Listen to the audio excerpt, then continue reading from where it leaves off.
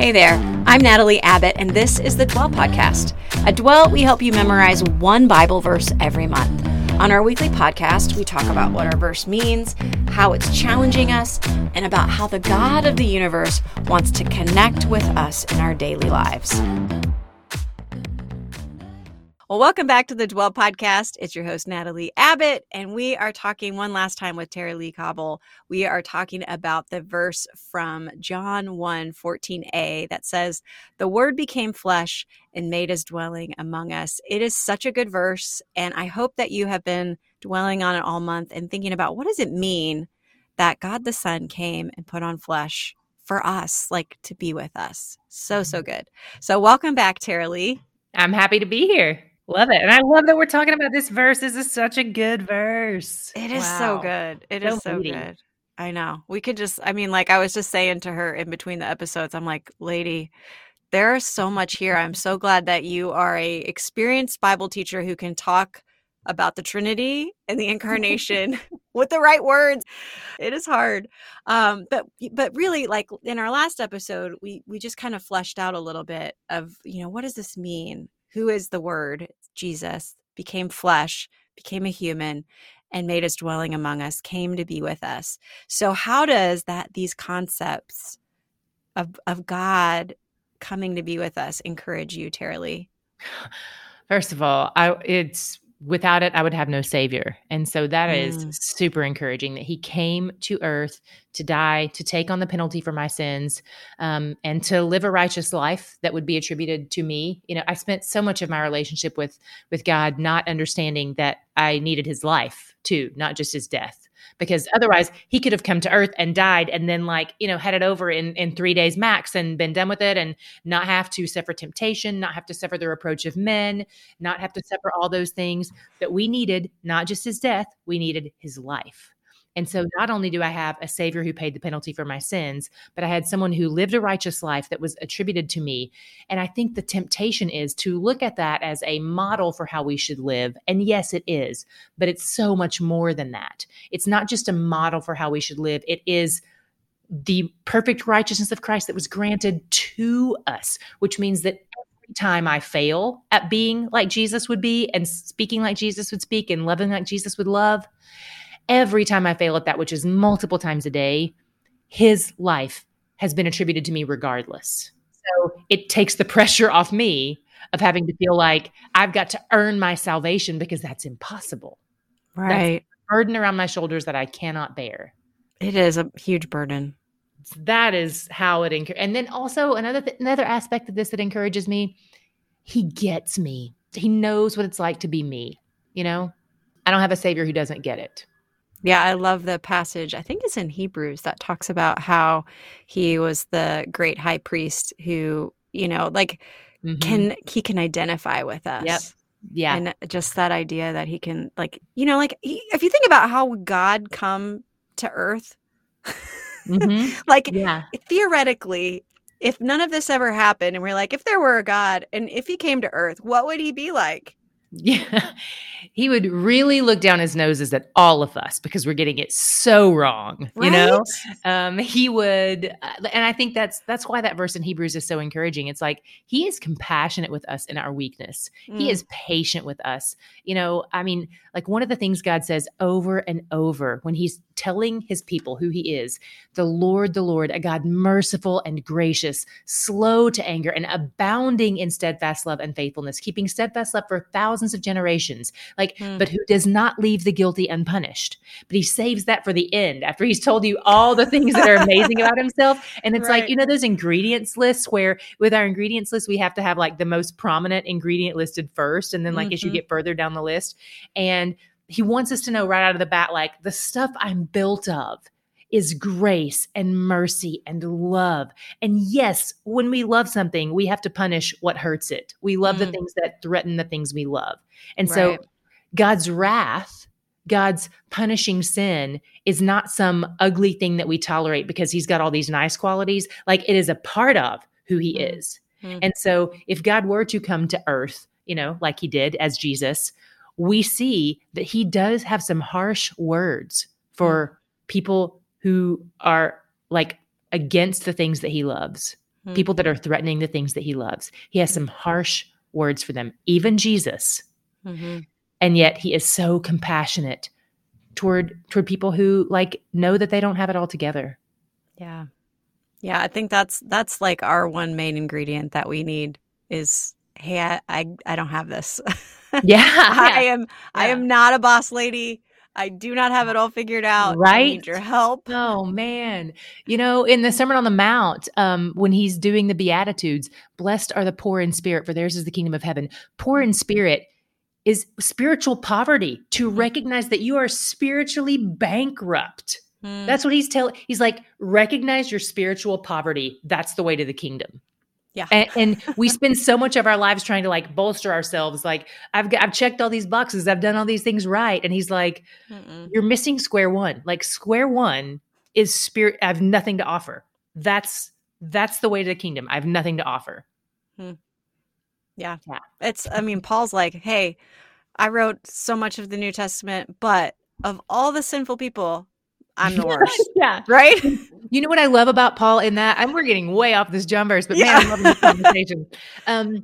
If you read the letters of Paul sort of as chronologically as we can understand them to be, he starts out by being like, Paul, an apostle, and then Paul, the least of the apostles, and then Paul, the chief of sinners, like this trajectory of humility in his walk with the Lord. And I love that. That is really just, you know, I have never heard that before. I love that too. That's awesome. Yeah. Yeah, it is. You just like, the more you walk with Jesus, the more you're like, yeah, I need a lot more help than I thought I needed. I'm never going to arrive. Oh man, and it's so good. You know, Jesus said, she who is forgiven much loves much. And so the more we recognize our own spiritual bankruptcy, the more we fall in love with him, because the more we see how generous and loving and patient and beautiful he is, and his gift, we esteem it so much higher when we recognize the depravity of our own hearts.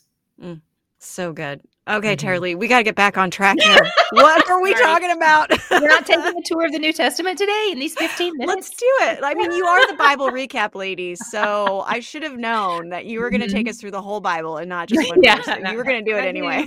Yeah. Okay, so thinking about the incarnation and how does it encourage us? How does it challenge you? Like, how does the idea that the God of the universe would come down, that he would humble himself to be with us, how does that challenge you in your own life? If that's what God has done for you, what does that make you feel like you like, oh shoot, I should be this? Yeah. So it's interesting because I think that the first layer is like, oh, I need to be more like him. And yes, absolutely. But what that can quickly become is this self-focused moralism. Where I am trying to be Jesus to the world, but there's already only one Jesus, and he has been Jesus to the world. And so it can, I think the challenge for me is to trust that his work is finished, that he is sufficient, that I can do nothing to earn God's favor, because God's favor has already been granted to me infinitely in the person and work of Christ. And so the challenge for me is to not see his life as a checklist that I have to finish, because I think that's in all of us. We want to earn something. It is insulting to us that something would be granted to us and that we wouldn't be deserving of it. That's insulting. Let me show you how good I am. Let me show you what I can do. Let me impress God so he'll be pleased with me, and let me do all these things so that he'll give me what I want. You know, I lived much of my Christian life like that. Like, if I do these things, then God will give me what I want. And so I think the challenge for me with Jesus becoming flesh is to trust that his work is finished. Yeah, that is a hardcore challenge, lady. That is a lot harder than I thought what you were going to say. I'm like, oh, maybe I should be challenged in that way. I don't think about it I look at it and I'm like, man, if Jesus, you know, was incarnational in his relationship with me, it challenges the way that I relate with other people. You know, like, but absolutely it does. It certainly does. You're 100% right. But I think you're right, though. Like, am I one of the foolish Galatians who you started off with faith and grace, and now you're trying to earn it with good works? Like, ooh, yeah. Is my motivation right in Yeah. in that thinking? Is it that I would reflect Jesus maybe, but not earn it? It's that tension of like I tell parents a lot of times, don't just tell your kids what God wants them to do. Like that is important, but show them who God is. When they read scripture, don't just point them to the verses about obedience, because like I would not want to obey a God I didn't love. If I did not love him, Natalie, I would do whatever I wanted. Yeah. And it makes me resent that I have to obey someone that I don't love. Like I resent that person. And Yeah, I and think you're looking for every possible way to get out of that or exactly. hide it or Exactly. And so I think falling in love with Jesus is step one to looking like Jesus to the world around us, to treating our neighbors and our enemies and our loved one and just all the people around us with the same compassion that he showed. Those are things that happen when we fall in love with him and we see that he's beautiful and we become like him. And but if we don't fall in love with him first, we will twist his words. We will try to find loopholes. We will do whatever we can, and we will do it in a self-serving manner, which negates all of the love that we're trying to show, because we're really just trying to love ourselves. And which is really hard to not do. It's like a daily thing. Definitely is giving over our self-love for the love of Jesus. So thinking about this idea of what Jesus has done for us, that he's given up so much to be with us, right? He stepped down from the throne of glory to show us his glory, to be with us, to reveal the Father to us. If that's what he did, how does that both like elevate you in a sense of like, wow, he did that for me, and yet also how does that humble you? Yeah. It's that tension again that we just talked about of recognizing the great outgoing love of God that came down to pursue us, to rescue us from ourselves, to adopt us into his family. My goodness, that is love. That demonstrates love to us. But at the same time, it's humbling because as we truly look at ourselves, we recognize that we did nothing to earn or deserve that love. And, I'll say it again, that she who is forgiven much loves much. One of the ways that I have come to fall in love with the Lord all the more, it sounds counterintuitive, it's by confessing my sin. And I did not grow up in a tradition that practiced that regularly. And I am now a part of a community of believers. Like I have a D group, one of the Bible study that I lead every week. One of the practices that we have is you meet with a prayer partner during our study every week, you and one other person, and you meet with the same person throughout the study. So you build a relationship with them, but you're challenged to confess a sin to them every week, just something that God is pressing on your heart about. And that practice, when you start out, a lot of times you're like, I'm sure I did something this week. I'm sure there was something that I really, somewhere and you're like, what was it, God? Where was my one mess up this week? Got to have something to share, and then the further you get into it, you drill down, not just from action, but like to motive. And when you drill down to motive and heart motive, like that is so humbling. And then you confess it and you know that you've been forgiven and your debt has been paid. And that humility drives you. God opposes the proud, but gives grace to the humble. And so that grace, we draw near to him as he draws near to us. And so this idea that Jesus wants to be with us, super humbling, super elevating all at once. It's both and. Yeah. So good. Oh, thank you for like helping us just pull it all out. I just feel like there's just so much in there, and it's so just many layers. You just keep pulling more out for us. Yeah. So for somebody who's maybe interacting with this idea for the first time, if I were them, I would be like, but why? But why? Like this idea that Jesus would come and dwell with us is like, why would he do that? So first of all, he made us. John, John 1, the chapter that this comes from, talks about how he created us. He was in the beginning he created everything that has been created. And Colossians 1 echoes that idea of Jesus being the creator. He did the manual labor of creation. And before his name was Jesus, before he came to earth as a human named Jesus, he has always existed as God the Son. He's always been God the Son from eternity past. And so he made us. And there's a special affection a lot of times for the things that we've created. And so I believe that Jesus has this really special affection for earth and mankind and all the galaxies and everything that he made. And when God began this love story with us and began to pursue us, like the fact, listener who has this hypothetical question out there, I believe that you're listening to this podcast right now because he pursued you to this very point. I believe he is after your heart. I believe he is after you, that the reason you're listening to this is because he wants you to know that he loves you. And maybe everything in your life is tempting you to forget that right now. But I want you to know that I believe that in his sovereignty, he brought you here today to remind you of his great love. And you know in your heart that you need rescue. You know in your heart you don't have what it takes. You can't get it together. You have tried and failed and tried and failed. And he says, not only is there a better way, but I am the better way. And I have done all that has been required of you by God the Father.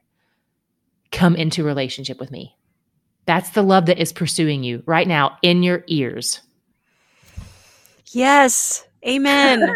Oh my gosh. Okay. So if you're listening right now and that's you, wouldn't you just love that? Wouldn't you just love that this were all true, right? Like, I mean, there was a time in my life when I didn't believe any of this, and it was like, no way, that can't even possibly be real. Like, why would God do that? Why would God overpay, infinitely for me? And yet, if it is true, like, whoa, how amazing is that?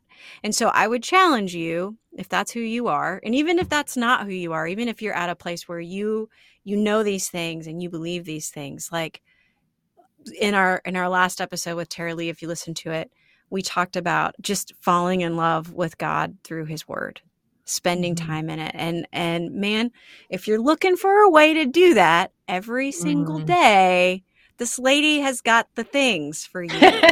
She has helped us as non-Bible people or as Bible people. Either way, she is a very well-trained, excellent teacher who makes God's word very accessible. So I would challenge you, listeners, to go and look at her stuff, listen to the Bible recap, get into the Bible with Tara Lee. She is a great, like if this is resonating with you at all, she is a great place to start, or she is a great place for you if you have been in it for 50 years. Like, she has got the tools for you. She has a book. She has a journal, the Bible recap. You can go and listen to it every day. And gosh, I wish we could talk more about the incarnational way of Jesus and how he interacts with us. But if that's something that you're excited about and this is just piquing your interest, this is a great way to find out more. So thank you so much, Tara Lee. Thanks for having me. I hope some of your people will come read the Bible with me. I love watching people grasp concepts that have seemed beyond them, because you can get them. You really can. Yeah. And I just appreciate how relatable everything that you've said. There is not a word that you said that I was like, I don't understand that. This is deep theology on normal talk level. And I really appreciate that. I know, because my husband's a pastor and I have read some of his theology books. I'm like, I don't even know what that word means. I didn't go to seminary. Yeah. But those words are just like shorthand, I think. And I appreciate that you're not using the shorthand and the words that we have trouble understanding, but instead you're communicating in the ways that we can understand as normal old Bible readers. So I appreciate it. And thank you so much, Tara Lee, for joining us. Thanks for having me, Natalie. Yep.